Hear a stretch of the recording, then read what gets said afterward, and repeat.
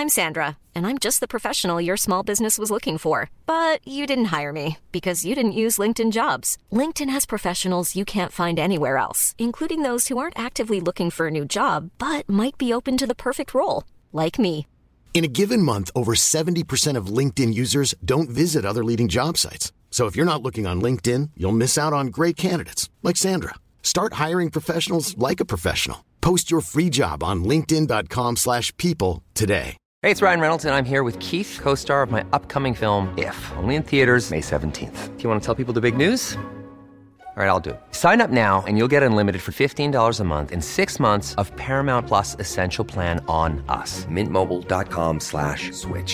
Upfront payment of $45 equivalent to $15 per month. Unlimited over 40 gigabytes per month. Face lower speeds. Videos at 480p. Active Mint customers by 531.24 get 6 months of Paramount Plus Essential Plan. Auto renews after 6 months. Offer ends May 31st, 2024. Separate Paramount Plus registration required. Terms and conditions apply if rated PG. Millions of people have lost weight with personalized plans from Noom. Like Evan, who can't stand salads and still lost 50 pounds. Salads generally for most people are the easy button, right? For me, that wasn't an option.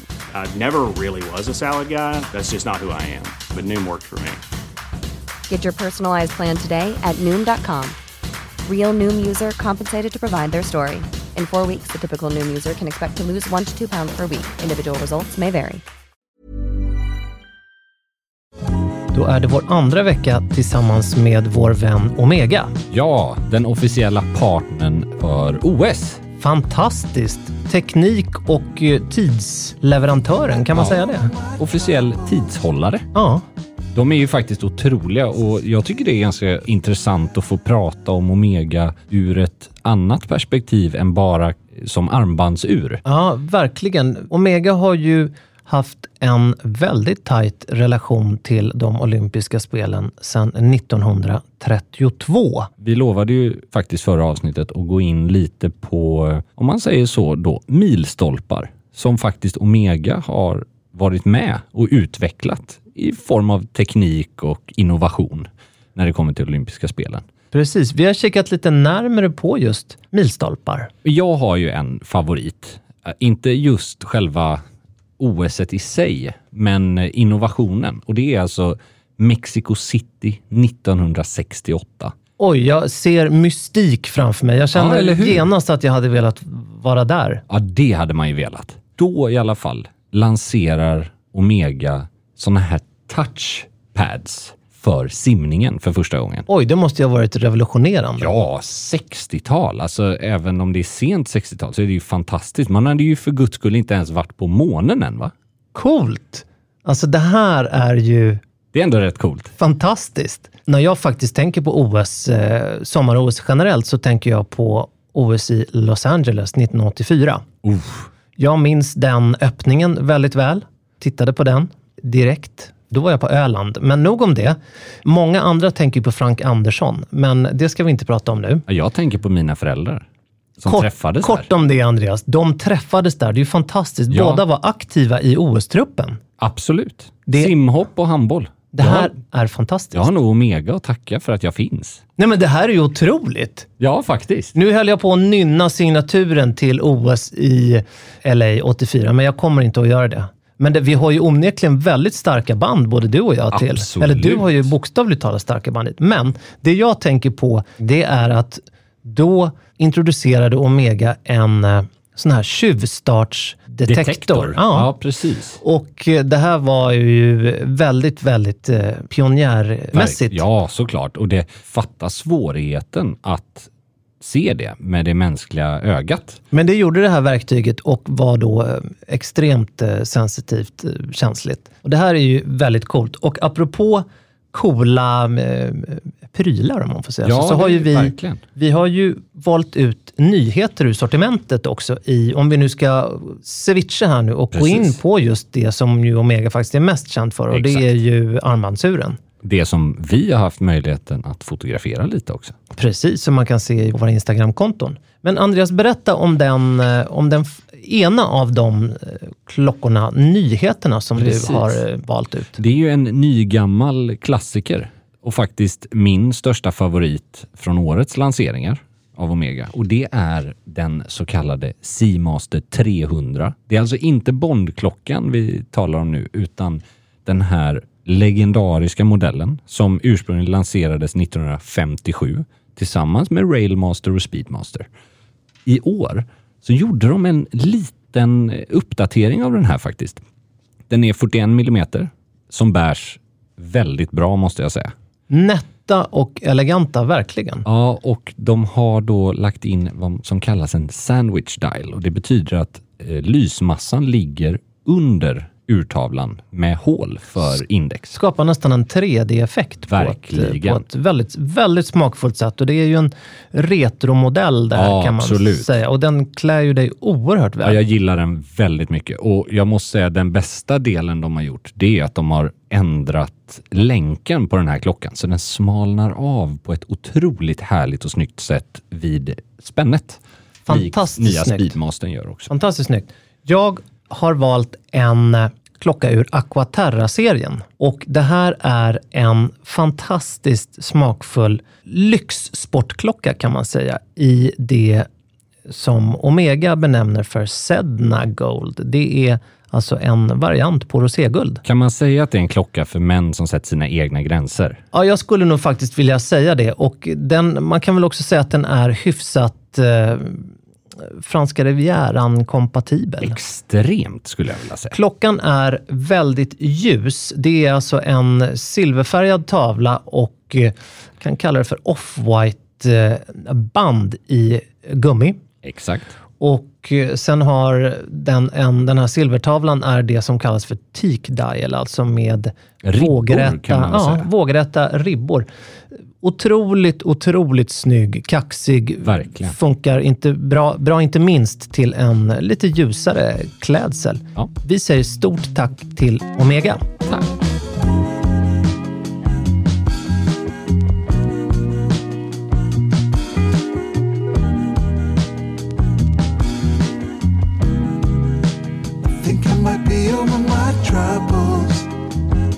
Vi har ju en härlig accessoar, tung partner i det här avsnittet. Ja, det kan man säga. Och jag tänker att vi fortsätter på det här ämnet som vi älskar så mycket, nämligen just... Partners. Ja, exakt. Vi ägnar hela det här avsnittet åt Viola. Ja, exakt. Nej, men jag tänker solglasögon. Det stora solglasögonavsnittet. Och nu är det inte bara vårens trender. Vi har gjort det här tidigare år. Nej. Nu går vi på djupet. Nu gör vi det vi lovade att göra förra veckan, men inte gjorde. Ja. Det vi hade tänkt. Men det gör faktiskt ingenting, för det här är tidlöst. Så det kan vänta en vecka. Ja, nej, men alltså vi kommer här i detta avsnitt att utnämna tidernas snyggaste, mest stilfulla solglasögonbärare. Och solglasögonmodeller. Så är det. Inspirationens avsnitt för ljuskänsliga lyssnare och bakfulla lyssnare. Det kan ju vara en kompis. Ljusskygga lyssnare behöver det inte vara, men kan vara. Faktiskt. Och sen, just det, ljuskänsliga, ljusskygga. Ja. Men så är det. Jag tycker vi sparkar igång. Ja, vi dyker in. Skjut, säger jag. Ska vi börja med att tänka då. Har du något sånt där första minne? Det är inte alltid man har det. Jag vet inte vad mitt är. Jo, men... jag har bandet det. Från mig själv. Och det här kan ju låta... Ibland är vi förberedda och ibland är vi inte det. Det här är jag inte förberedd på. Nej. Men jag har 2 väldigt tidiga solglasögonminnen. Ett är från min pappas mormor. Just det. Och det här kan ju låta väldigt märkligt. Och det var det ju säkert också. Jag var ju inte direkt med i de coola gängen när jag gick i skolan. Okay. Men hon hade ett par, men jag tror att det kan ha varit grönt glas i. Väldigt runda. Yep. Och jag tror nästan att både bågar och skalmar var av glas. Alltså, vilket ju så här idag känns helt sjukt. Ja, verkligen. Men jag upplevde det så, och då var jag ju i tidiga tonåren. Det här var ju då ett par släkt. Liksom, det var inga jag köpte då eftersom det var hennes. Hon var ju då född i slutet av 1800-talet. Wow! Men de första jag köpte, de hette Triple X. Okej. Det låter ju nästan som en film du inte borde se när det var i den åldern. Du känner det också? Ja, verkligen. Vuxenfilmsproducent. Men de hette Triple X och det var det absolut coolaste man kunde ha i andra halvan av 80-talet. Vad pratar vi för form? Ja, men alltså, jag hade gärna burit dem idag också. Alltså sån här ganska runda, matt tortoise. Ja, precis. Sköldpaddsmönstrade. Ja. Härligt. Det låter ju hur snyggt som helst. Ja, väldigt snyggt. Och det här var ju innan jag började se dåligt. Så de var ju då oslipade. Ja. Men det var mina första minnen. Dina första solglasögon? Jag tänkt lite på det. Jag tror att mitt första minne av solglasögon i allmänhet, det är min pappa som hade faktiskt ett par exakt sådana som jag har med mig idag. Som jag använder kanske mest av mina solglasögon just nu. Och det är ett par klassiska Ray-Ban Wayfarers i svart. Men grejen var att då kommer jag ihåg att jag tyckte att de var ganska töntiga, för att det här var då 90-tal, måste det ju varit. Jag var ändå vid medvetande. Och jag var inte det var i den perioden av livet liksom. Du var vid medvetande. Ja, exakt. Och jag vet att jag var liksom inte, det var inte så som man kanske hade hoppats i efterhand, att man tittade upp storögt på sin pappa och jag tyckte att han var världens bästa pappa på andra sätt, men jag var ju inte superimponerad av hans Speedos och Ray-Ban Wayfarers, som man säger så. Som var då, han var inget modeorakel. Han var bara, det var så man gick klädd liksom. Otroligt tidlöst och coolt. Ja. Speedos och Wayfarers. Jag har till och med en bild på det här som vi inte ska lägga upp i våra sociala medier. Men jag ska visa dig sen. Han måste ha varit kung alltså. Ja, han var ju vältränad på den tiden också. Han hade ju fasen varit med i OS bara några år innan. Och det var ju liksom... Fantastiskt. Det var en annan tid. Det låter ju som att han hade mellannamn Magnet liksom. Magnusson. I mellannamn. Magnet och Magnusson. Ja, men ändå känsla. Nej, men så där, och någonstans så är det ju ganska kul att om vi tar den modellen, om vi dyker in där på något sätt. Snabbt avbrott bara. Ja. Alltså jag skulle vilja säga Wayfarers som du nu pratar om. Där skulle jag säga solglasögonens mamma eller pappa. Ja, faktiskt. Alltså definitivt. Och om vi nu behöver vi inte hålla på och könsbestämma den modellen. Men om vi säger att det är pappan, då är ju Aviators mamma. Absolut. Vi enas om det direkt. Absolut. Där har vi ju liksom basen i all solglasögonkunskap. Faktiskt. Och designhistoria. Alltså så här, det är ju moden och vi ska dock säga att det var inte Ray-Ban som gjorde, vad jag vet, de första Aviator-glasögonen. Och jag tror faktiskt att det har funnits ett par förlaget i Wayfarers också. Men det är inget snack om den ohotade kungen. Nej, men så är det, absolut. Och de har ju gjort dem på sitt sätt. För det har ju funnits... vi kommer in på det snart också, men jag håller verkligen med. Jag tycker att Wayfarers är och förblir en sån modell som... Visst, den kanske inte är lika populär jämt, men den kommer alltid tillbaks. Jag skulle säga att det är därifrån dagens modeller härstammar på ena eller andra sättet. Absolut. Och om en designer säger att nej, de var inte först utan det är den jag har... Då har den här designern googlat fram det här. Men på något sätt, de är ju väldigt sådär, tycker jag, att ska man ha Wayfarers, då ska man ha originalet. Alltså originalformen på dem. Menar du då Bausch och en Lomb-originalet? Ja, det hade ju varit drömmen såklart. För det tror jag att jag tror nog att varken du eller jag kan se oss som riktiga solglasögonnördar. Nej. För att jag håller med. Jag tror nog faktiskt att den riktiga solglasögonnörden säger att det måste vara Bausch & Lomb som har producerat dem. Absolut. För nu är det ju Luxottica exakt. Som äger och mig veterligen producerar. Faktiskt en stor frustration när jag köpte mina nu, det är ju den här fula Ray-Ban-loggan i glaset. Och den rispar jag ju bort det första jag gör. Gör du det då med aceton eller hur gör du det? Jag gör det med en vasskant, typ en kniv. Ja, intressant. Och det blir faktiskt inga repor, jag har testat. Men de har ju fortfarande en etikett eller en logga på skalmarna, det kan jag leva med. Du klär ju oerhört bra i de här svarta. Jag vill minnas att du hade ett par sköldpaddsmönstrade också förut. Det är faktiskt bara svarta jag har haft, men jag har ett par andra som inte helt olika i form och design. Som var inspirerad, ett av de miljarders par som är inspirerade då lite av så, Wayfarers. Men det jag menade med original, det var framförallt så här, jag tycker skippa de här liksom röd, svarta, du vet alla de här, eller Wayfarers 2 som de har. Det är inte kul.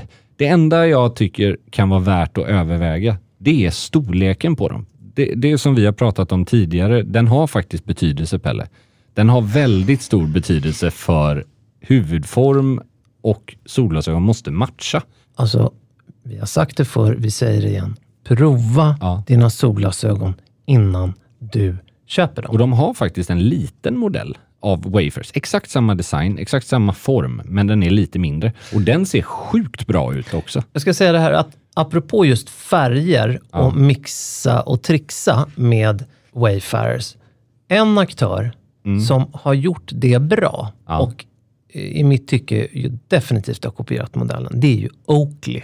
Ja, som är ett Frogskins-modellerna. Där jag skulle säga att Luca Rubinacci är kung av den. Med oljeglas. Ja, precis. Och färgglatt, lite transparent, lite... Vår vän Filip Strömbäck bär faktiskt ett par sådana. Alltså, med all bravur faktiskt. Frogskins är jäkligt coolt till dressat. Det är ju... Det är lite som Swatch kan man tänka sig kanske. Exakt vad jag ska säga. Det är solglasögonens Swatch. Ja, faktiskt. Jag är helt enig. Det är ju att bryta av en dressad... Annars tycker jag ju att Wayfarers, det är alltid busfrön på film som har dem. Har du tänkt på det? Verkligen. Det är så här Michael... Fira med Ferris. Ja, exakt. Ja, fast det är Clubmasters i och för sig. Nu får inte jag jobba kvar. Nej, men det är okej. Nu slängde jag mig med någonting som jag inte skulle ha slängt mig med. Men liksom Leonardo DiCaprio i Wolf of Wall Street, när han sitter på båten och kastar humrar och pengar efter FBI-agenten. När kastade du humrar och pengar senast? Alldeles för sällan. Jag kastar bara pengar på humrar.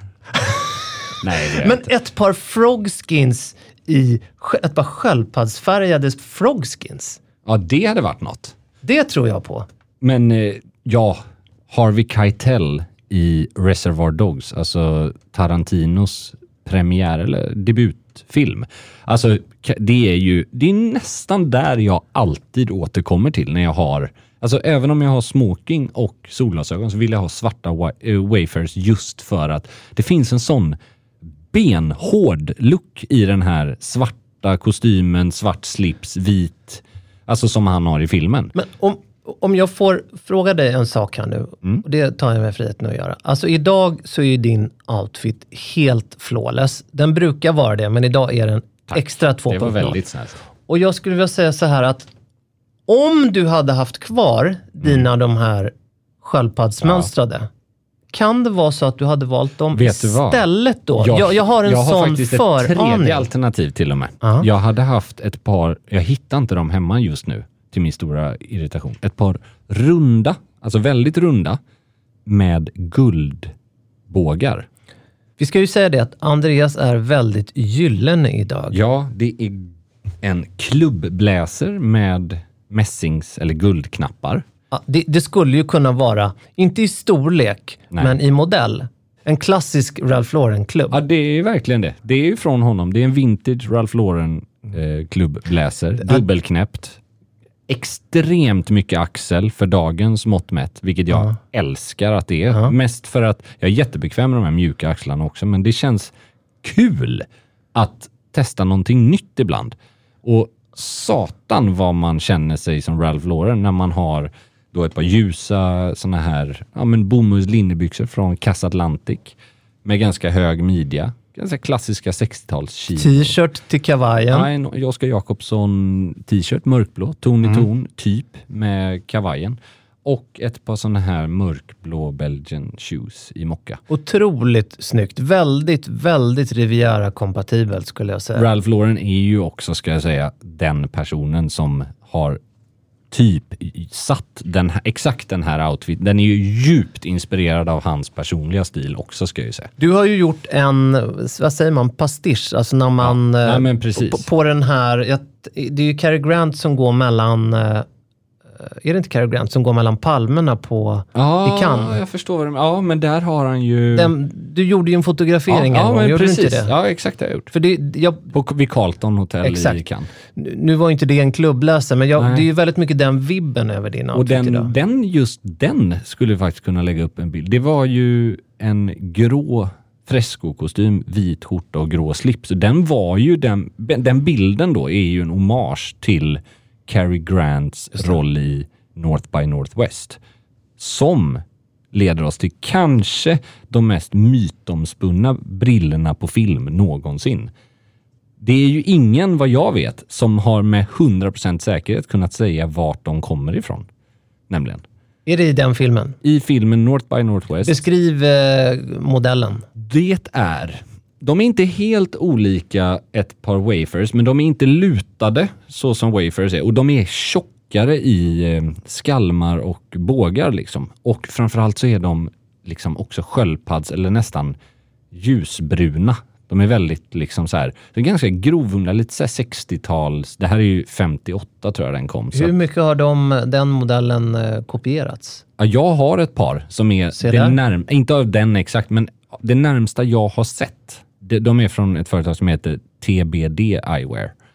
Och modellen heter Donegal. Det är helt ärligt ett par av mina favoritmodeller rent passformsmässigt på mig. Men också just för att de har fångat exakt den känslan. Det har ju spekulerats i om det var Tart Arnells som gjorde dem. Alltså en gammal anrik. Men sen kom det fram, jag tror till och med jag läste att grundaren av företagets barnbarn eller barn gick faktiskt ut och sa i en intervju att det här tror jag inte är våra. Vilket är väldigt ovanligt att man gör. Det var ju öppet. Nej, men just för att det var någonting med att skalmarna eller så här, inte såg ut som deras bågar gjorde på den tiden. Lite tjockare. Så att det spekuleras i om det kanske var en italiensk tillverkare. Se där. Men oavsett, otroligt. Sno gärna stilen. Nu har vi sjukt snygga. Och googla Cary Grant North by Northwest. Nu har Wayfarers fått mycket av vår tid. Ja. Du nämnde guld förut. Ja. När jag när jag hör guld, då tänker jag ju verkligen Aviators. Ja, verkligen. Och helt på något sätt så krävs det ganska mycket mod för att bära upp ett par Aviators i guld. Absolut. Pilotbriller. Originalkänslan. Det är för er som... Ja, det här blir en konstig referens med tanke på att... Men om man har sett Sällskapsresan 1 och om man har sett Top Gun, framför allt Top Gun. Men vet du vad som är sjukt? När Top Gun lanserades 1986. Försäljningen bara... Jag tror det är 40% ökar försäljningen av Ray-Bans modell. Men förstå efter det här avsnittet hur mycket Wayfarers kommer gå upp nu när du har hyllat dem och nu när du bär dem. Alltså, de kommer gå upp 0,4 promille. Nej, wow. De kommer alltså... Men herregud. Vet du vad det sjuka är? Han bär ju inte Ray-Ban i Top Gun. Och vad bär han? Han bär faktiskt ett par som heter... Är ni med oss? Randolph Engineering. Nej, men är det de med raka skalmarna? Ja, alltså jag har alltid trott att för det är Randolph, ett par jag klassiska... vet, har ju raka... Nej, men grejen är att Randolph Engineering är ju ett amerikanskt solglasögonföretag som... De har gjort massa klassiska modeller genom åren i USA. Och det, av någon anledning då kände de väl att det var mer passande. Så att faktum är att det är ganska sjukt att Ray-Bans försäljning går upp när han bär... Men de var ju liksom inte... Randolph är de som har raka skalmar. Alltså, de går alltså inte bak runt örat, utan de är raka. Men jag vet att han har burit dem i filmen i alla fall. Ja. Sen är det möjligt att han hade Ray-Ban också. Kan det här bli avsnitt då vi får flest mejl från lyssnare som ligger inne på detaljer? Vet du, på tal om Wayfarers, är det... Fast nu var vi på Aviators. Ja, är det pilot alltså? Aha. Är det Robert Redford i 3 Days of the Condor? Eller vad heter den? När jag hör Robert Redford, då tänker jag ju de här med spegelglas. Ja, precis. Som jag upplever definitivt vara Aviators. Ja, men det tror som jag han bär på många bilder. Ja. Och inte minst när han går ur han är på Manhattan och Just det. knäpper en mörk kavaj. Han ser extremt cool ut. Ja, jag håller med. Men för dem, det tänker jag också på. Och oavsett avsändaren bakom dem så kan man ju prata om modellen. För det är ju en samlingsmodell av pilotglasögon som finns hos väldigt många tillverkare. Definitivt. Och det är ju en tidlös modell. Det är min favorit av alla solglasögon. Men jag gillar det du sa, att man får vara lite våga eller liksom ha lite Ja. mod. För det är ju också en modell, särskilt med det här blanka glaset eller mörka glaset som blir lite mer, om man säger så, distanserande. Alltså, Så är det. man ser hård ut. 2005 Ja. köpte jag ett par Aviators. Storlek medium, tror jag det var. Det var en mindre storlek. snyggt. I alltså rökfärgat stål, polerat Just det. stål En matta. med brunt glas. Snyggt. Jag älskat dem varenda sekund. I förra avsnittet berättade jag att jag hade flyttat och då var så glad över mina de här skrytbreven. Mm. De var jag glad över. Något som jag inte är glad över, det är att jag har tappat de här. Gud vad tråkigt. Ja, eftersom det är slipat glas så är det. Ja, det förstår. Då är det ännu tråkigare. Men med tanke på att jag köpte dem 2005 så har ju min syn försämrats väldigt mycket. Så att jag kanske får köpa ett par nya. ja, men det tycker jag du ska unna dig. Jag ska unna mig det. Återigen, prova solglasögonen. För att alltså ett par ordinarie storlek Ray-Ban Aviators för mig. De är för stora. Nej, men de är så stora. Det är samma så att, för mig. och det gäller även en favoritmodell som vi inte har nämnt. Det är ju Persol. Ja. Som jag också älskar. Och Och det då- är 649 och 714. Ja, precis. Och det är viktigt att säga det, för Persol är ju nästan som Ray-Ban faktiskt, i det avseendet att det är ganska många modeller som de fokuserar på, även om det är glasklart att framförallt 714, ja det ser, man får jobba kvar. Glasklart. Ja. Nej, men det är ju 714 som är den här klassiska Steve McQueen-bågen. Så är det. Och det är ju soligt idag när vi spelar in det här. Ja. Du har dina Wayfarers i handen. Jag har Jajamensan. mina Snyggt. 649 Ja, i... det är de vikbara va? Nej förlåt. Det här Tvärtom. är de... Jag ville faktiskt inte ha dem vikbara. Nej, För att jag... det blir sladdrigt Jag vet kanske. inte varför, men det kändes Nej, jag inte som tycker att de jag där är behövde bättre. det. Men det här är ett par medium. Ja. Och även medium är för stora för mig. Är det så? Jag har i då hatt, eller vad säger man? Huvudstorlek. Ja, precis. Typ 60. Ja, men det har jag med. Alltså de här, de är så stora den här modellen så att Ja, men jag vet. återigen Jag håller med. prova. Men alltså, Steve McQueen måste ju haft en vattenskalle av rang alltså. Det är nog så faktiskt. Men alltså, Ja, för han såg ju förbannat bra ut. Han såg ju förbannat bra ut i sina vikbara.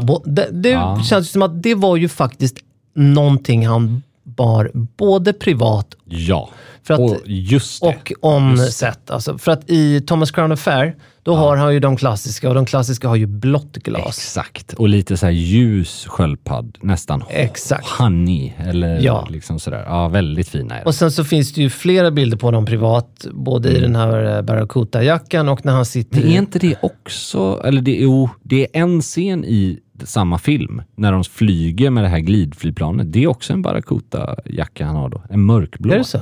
Det är också från filmen. Så att han har ju verkligen liksom alltså varit en stor entusiast. Man för kanske modellen. bara, det kanske är saker han då har fått från filmen. Eller så har han bara älskat dem så mycket så att han har behållit dem.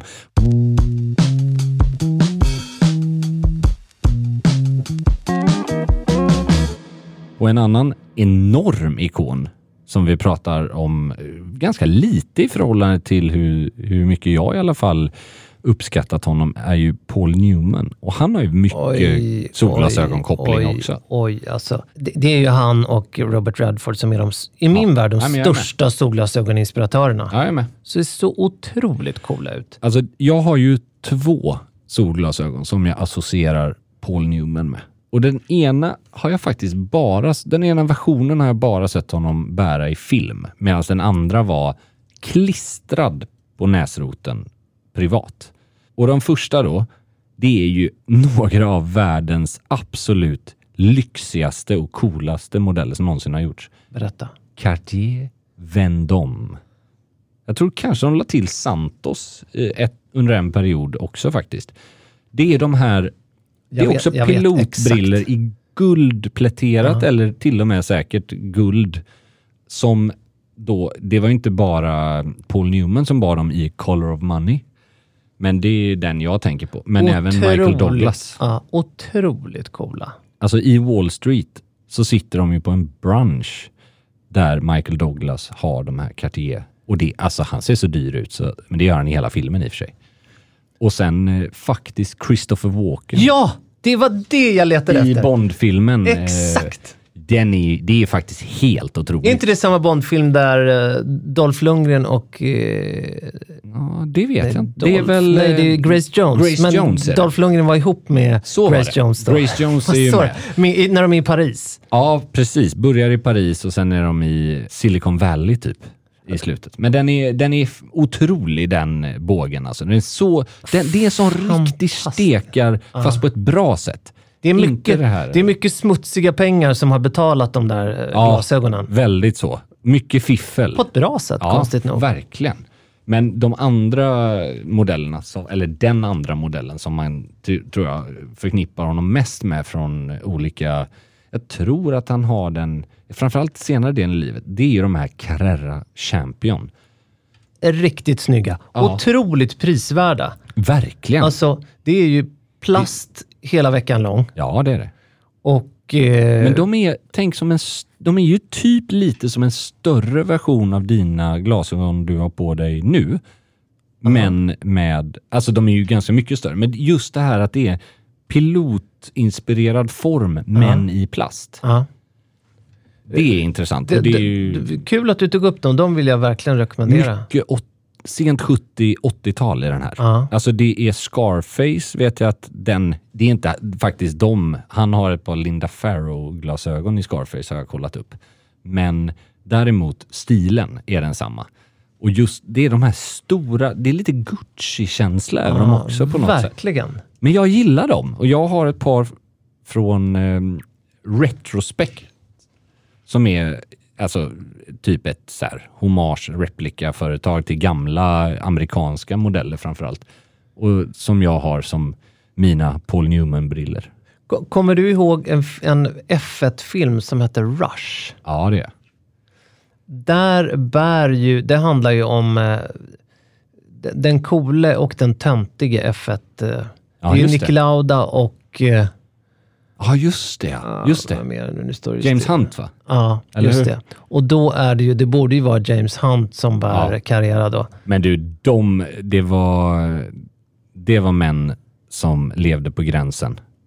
Ja, men det kan man säga. Så ja till livet och sånt där. De tyckte om livet, och det jag nu ska skryta med, som jag gjorde med de här breven, det var ju att jag var på galapremiären i London. Nej, men Pelle, det här är otroligt. När Niki Lauda var där, Carrera sponsrade filmen. Så då fick man ett par av dem som bars då i filmen. Kom in. Nice. Det är ju fantastiskt. Nu fick jag det sagt. Ja, men det var väl härligt. Se Rush och gilla Carrera-modellen. På tal om Persol, som vi ändå var inne på. Det jag menar med att det är ju fler modeller än den som Steve McQueen har burit. Ja! Jag har hittat inte mindre än 3 superikoner som alla bär Persol av olika modeller. De gör så jäkla snygga modeller. Ja, de gör verkligen det. Jude Law har Persol i Talented Mr. Ripley. Se där. Det är ju för övrigt en rätt bra stilreferens på 50-tals Rivieran. Jag vet inte vad den modellen heter, men den är ju rätt spexad, måste man ändå säga.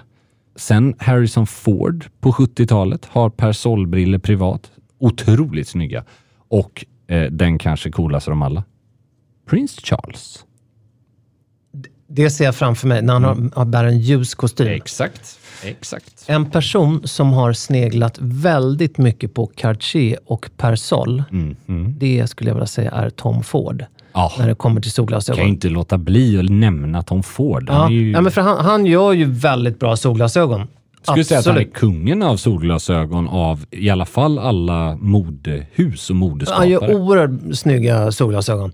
Och det märks att han har tittat en del på, inte just de här, utan mer på den modellen som Prince Charles bär. Och väldigt lyxkänslan. Mycket guldbågar. Alltså så här, om man pratar såna här pilotbriller, så är det är ju inte några, det är ingen cockpit, utan man sitter ju och flyger privat, om man säger så. Mycket med dem. så. Och Daniel Craig bär ju Tom Ford i Bond.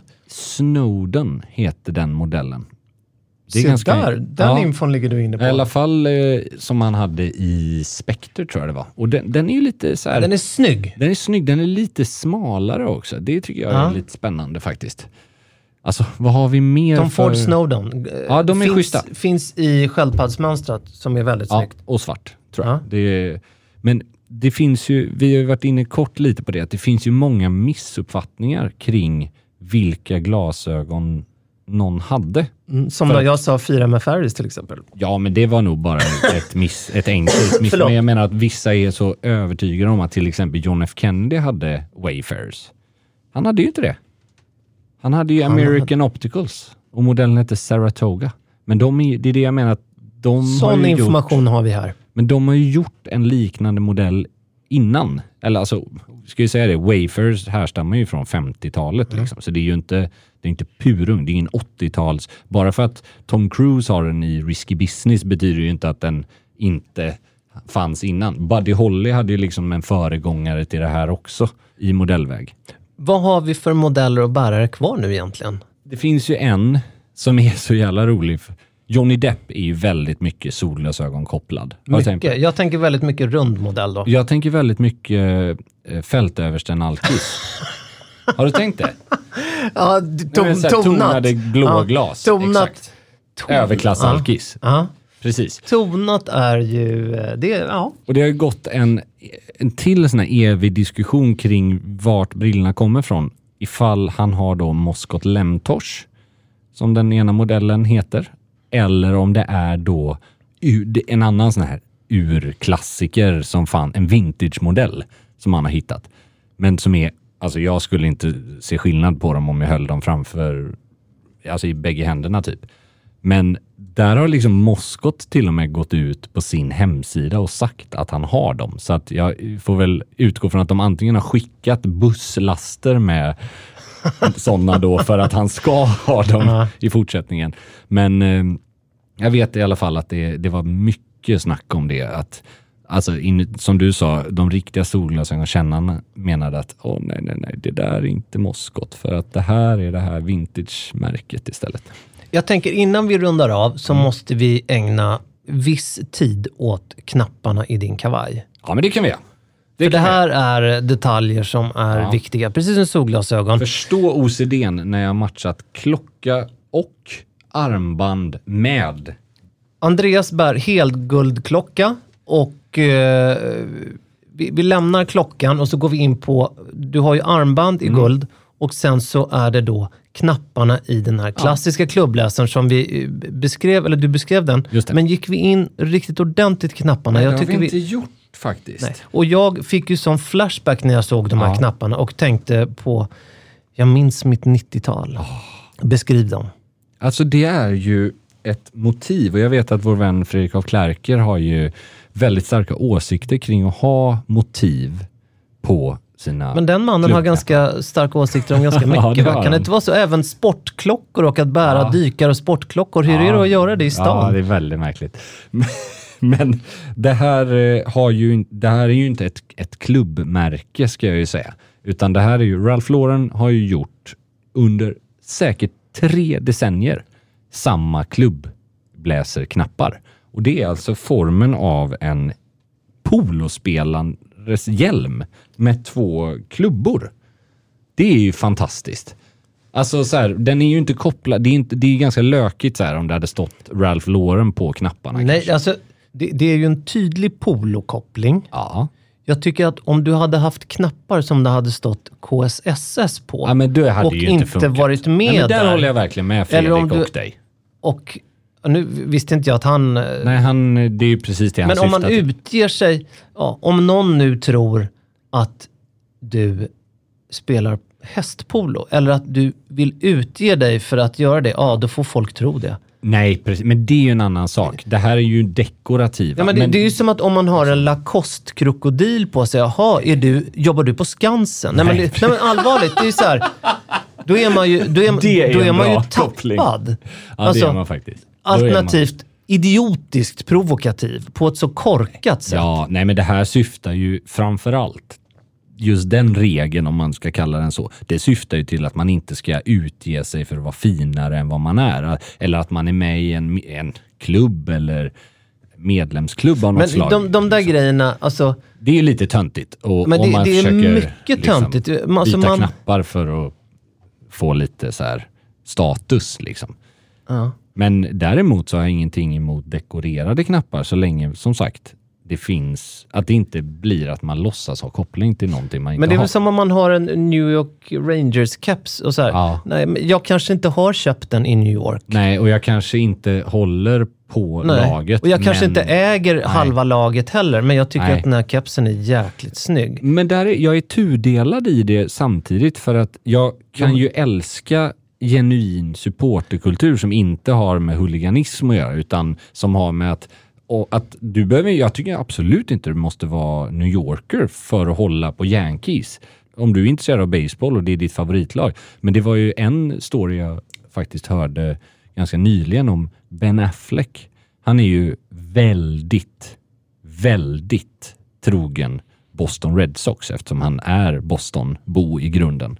Och det var ju, alltså, det stoppade ju en produktion i 3 dagar för att han och regissören hamnade i bråk över att han bars bära en Yankees-keps eller då en annan, eller LA Dodgers-keps tror jag. Men att så här, ursprungshacka ner, det har jag aldrig förstått riktigt. Är det inte också rätt märkligt att en skådespelare liksom kan ha ett problem med att bära någonting som i sin karaktär? Det är ju som att man inte skulle kunna spela nazist. Liksom, förstår du vad jag menar? Alltså, du kan ju inte tillskriva dig själv, eller framförallt kan ju inte någon annan tillskriva skådespelaren rollkaraktärens egenskaper. Det här vad man får och inte får ha, tycker jag. Ja, framförallt, du har en klubbläser. Var är din båt? Ja, och ser du vattnet, Pelle? Nej, men inte jag heller. Nej, men och framförallt, du har t-shirt, men kunde du inte ha satt på dig en skjorta? Ja, exakt. Alltså, men det ska jag ju dock säga just till min outfit idag. Jag tycker att klubbläser... Jag hoppas att du förstår att... Ja, jag vet.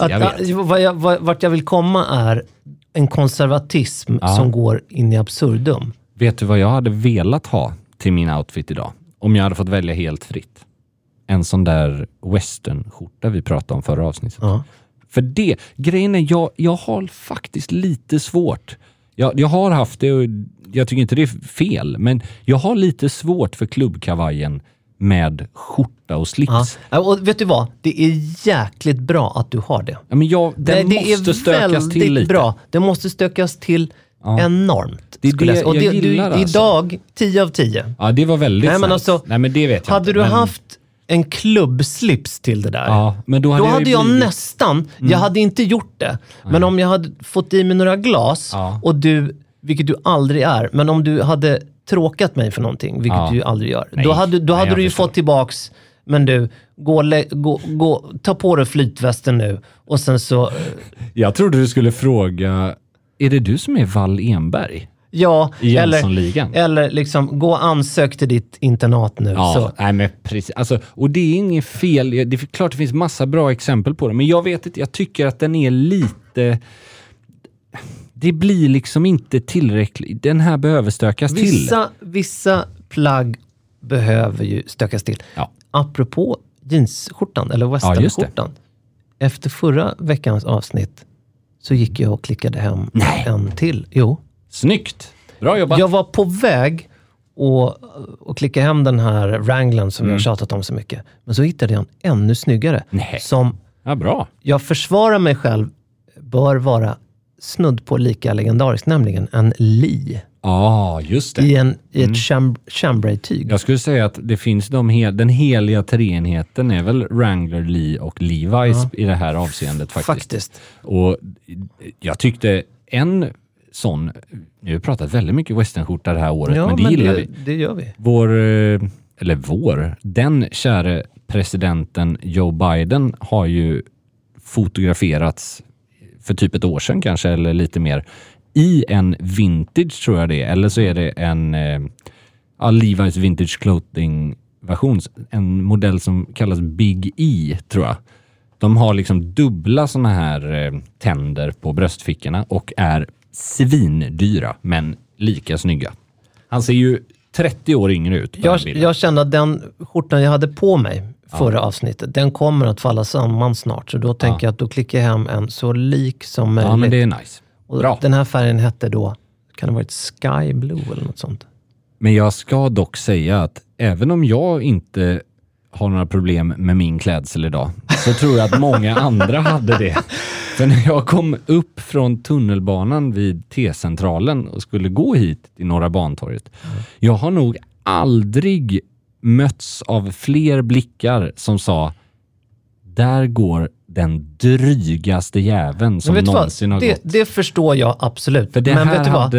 Låt dem... Ja, jag skiter i det. Jag har ju inte varit dryg mot någon. Och hade du träffat någon annan så hade de sagt, ska du till premiären av Rivierans guldgossar, bla bla bla. Men låt folk... Ja, men det är det som är grejen. Att, avundsjuka, punkt. Nej, men jag vet inte ens om det är det, men det är förutfattade meningar och det har väl liksom gått runt ett och annat slem i klubbkavaj genom åren, antar jag. Jo, men så kan det ju vara. Men jag tror att det som får människor att reagera mest är ju det faktum att sticka ut är inte okej. Men det är också lite så. Om man går, det är ju inte den roligaste gatan faktiskt. Men om jag ska tända till här nu. Ja. Eller tagga till. Tagga till. Ta på dig ett par 3/4 långa jeansshorts. Ja, vet du vad så går du att bli omtyckt istället. Vet du vad jag tänkte säga? Alltså, jag tänkte inte ens berätta det här i podden, men jag gör det nu ändå. En person skällde nästan ut mig längs den här promenaden. Det var så jag kom att tänka på det. Och han hade inte ens han gick i bara överkropp. Ja. Jag vet inte vad han sa. Jag hade AirPods i öronen, så tog jag ut dem. Så vad sa du? Du hörde vad jag sa. Och så fortsatte han. Det var inte så att jag gick in i. Och då skulle du ha sagt, hörde du vad jag sa? Mjölka dina hängtuttar, skulle jag ha sagt. Nej, det skulle jag aldrig säga. Men man kan väl säga... Du skulle inte säga det. Det vet jag att du inte skulle göra. Vi har olika syn på vad man kan ha på sig i stan. Ja, hans syn var ju inte att ha på någonting. Han tyckte att det var orimligt att ha klubbkavaj och jag tyckte det var rimligt att ha kläder på sig. Där delades vi åt. Nej, det var dumt av mig att du skulle säga så. Jag menade det såklart inte det. Men det är ju komiskt hur alltså, en look who's talking. Om någon har synpunkter på någons kläder och går själv halvnaken. Man kan ju bara skratta åt det. Men jag insåg ju att om man behöver ha en smula gott självförtroende för att ha ett par sådana här aviators, då måste man ju liksom ha årtusendets för att känna sig bekväm i en klubbkavaj. Särskilt med vita eller ljusa byxor. För att det är så mycket, är det ju. Och särskilt då om man är i stan. För det blir, liksom i Sverige idag så har ju inte folk det. Men du ska ju inte sticka ut. Nej, precis. Och hade jag gått på en jobbintervju så här så hade jag ju varit dum i huvudet. Förstår du vad jag menar? Det är ju inte det. Men som vd på Stena Line kanske? Eller? Ja, verkligen. I Göteborg. Ja. Men då kastar vi loss, gubbar! Bumpalens! Nu har vi spårat. Nej, men det är klart att jag tror det är ju lite mer kanske, jag vet inte om det är mer acceptabelt eller mer naturligt att ha det vid vattnet eller sådär, men jag tycker det blir en väldigt så här slående look bara. Nu ska vi se om jag minns historien bakom varför det heter just blazer. Men gör du det? Alltså jag har hört 2 olika versioner av den. Alltså jag kan inte säga vilken som är sann, men jag har hört talas om HMS Blazer. Ja, precis. Det är väl den jag tror fartyget. Och sen vet jag ju att just det som idag är den viktigaste aspekten för att kalla det klubbläser är ju just metallknappar. Exakt. Man kan ha silver, man kan ha mässing eller guld pläterade. Men det måste vara det, och den ska ju vara blå, tycker jag. Mm. Alltså, det finns ju de som har gjort så här mörkgröna och sånt där. Nej, men, och jag håller med, och jag kan också på samma sätt tycka att det här avsnittet kan bli rekordlångt. Det får det bli. Men att en svart I kashmir. Med borstade stålknappar. Så otroligt smakfullt. Sen om man vill kalla det för klubbläser eller ej. Men det här är inte, jag håller med dig. Det är inte regelmässigt jag menar, utan det är mer att tidstypiska. Ja. Men jag tycker att den är coolast i dubbelknäppt. Den är ju svårare i dubbelknäppt, men den är fullt korrekt och har en enkelknäppt klubbkavaj också. Från början var det en sån här ulltwill tygmässigt. Men det är jäkligt snyggt att ha en mörkblå linnekavaj med mässingsknappar också för sommaren. Just för att då tar man också ner den här formella känslan lite i den. Det där, Andreas. Det. Årets look. Alltså, det skulle kunna vara något. Nu är den klubbad. Ja, wow, Pelle. Nej, men så är det bara. Det går inte att... Jag tror att någon förfar till dig har varit göteborgare. Jag vill... Men vadå, var jag rolig nu? Eller årets den är look? klubbad. Alltså, förlåt, men jag tänkte inte ens på det. Nej, men du ser, det kommer så naturligt. Förlåt, det var bara för att dig. Jag slog sådär. Så det var faktiskt inte meningen att försöka... Nej, jag älskar det. Nej, men det är det. Och vi måste lägga ut, eller du lägga ut en bild på den där... Ja, men det får vi göra. Det löser vi. Så är det. Tack, kära lyssnare, för att ni har varit med oss. Tack för att ni finns. Ja. Eller att vi får finnas i era öron. Verkligen. Vi är tillbaks om en vecka. Ha det bra. Hej, hej.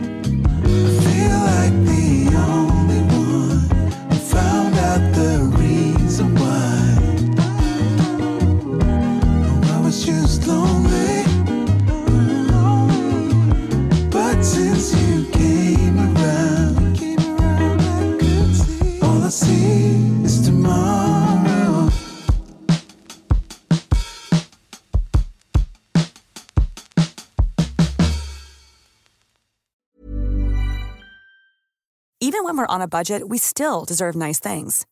Quince is a place to scoop up stunning high-end goods for 50 to 80% less than similar brands. They have buttery soft cashmere sweaters starting at $50, luxurious Italian leather bags, and so much more. Plus, Quince only works with factories that use safe, ethical, and responsible manufacturing.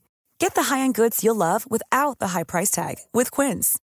Go to quince.com/style for free shipping and 365-day returns.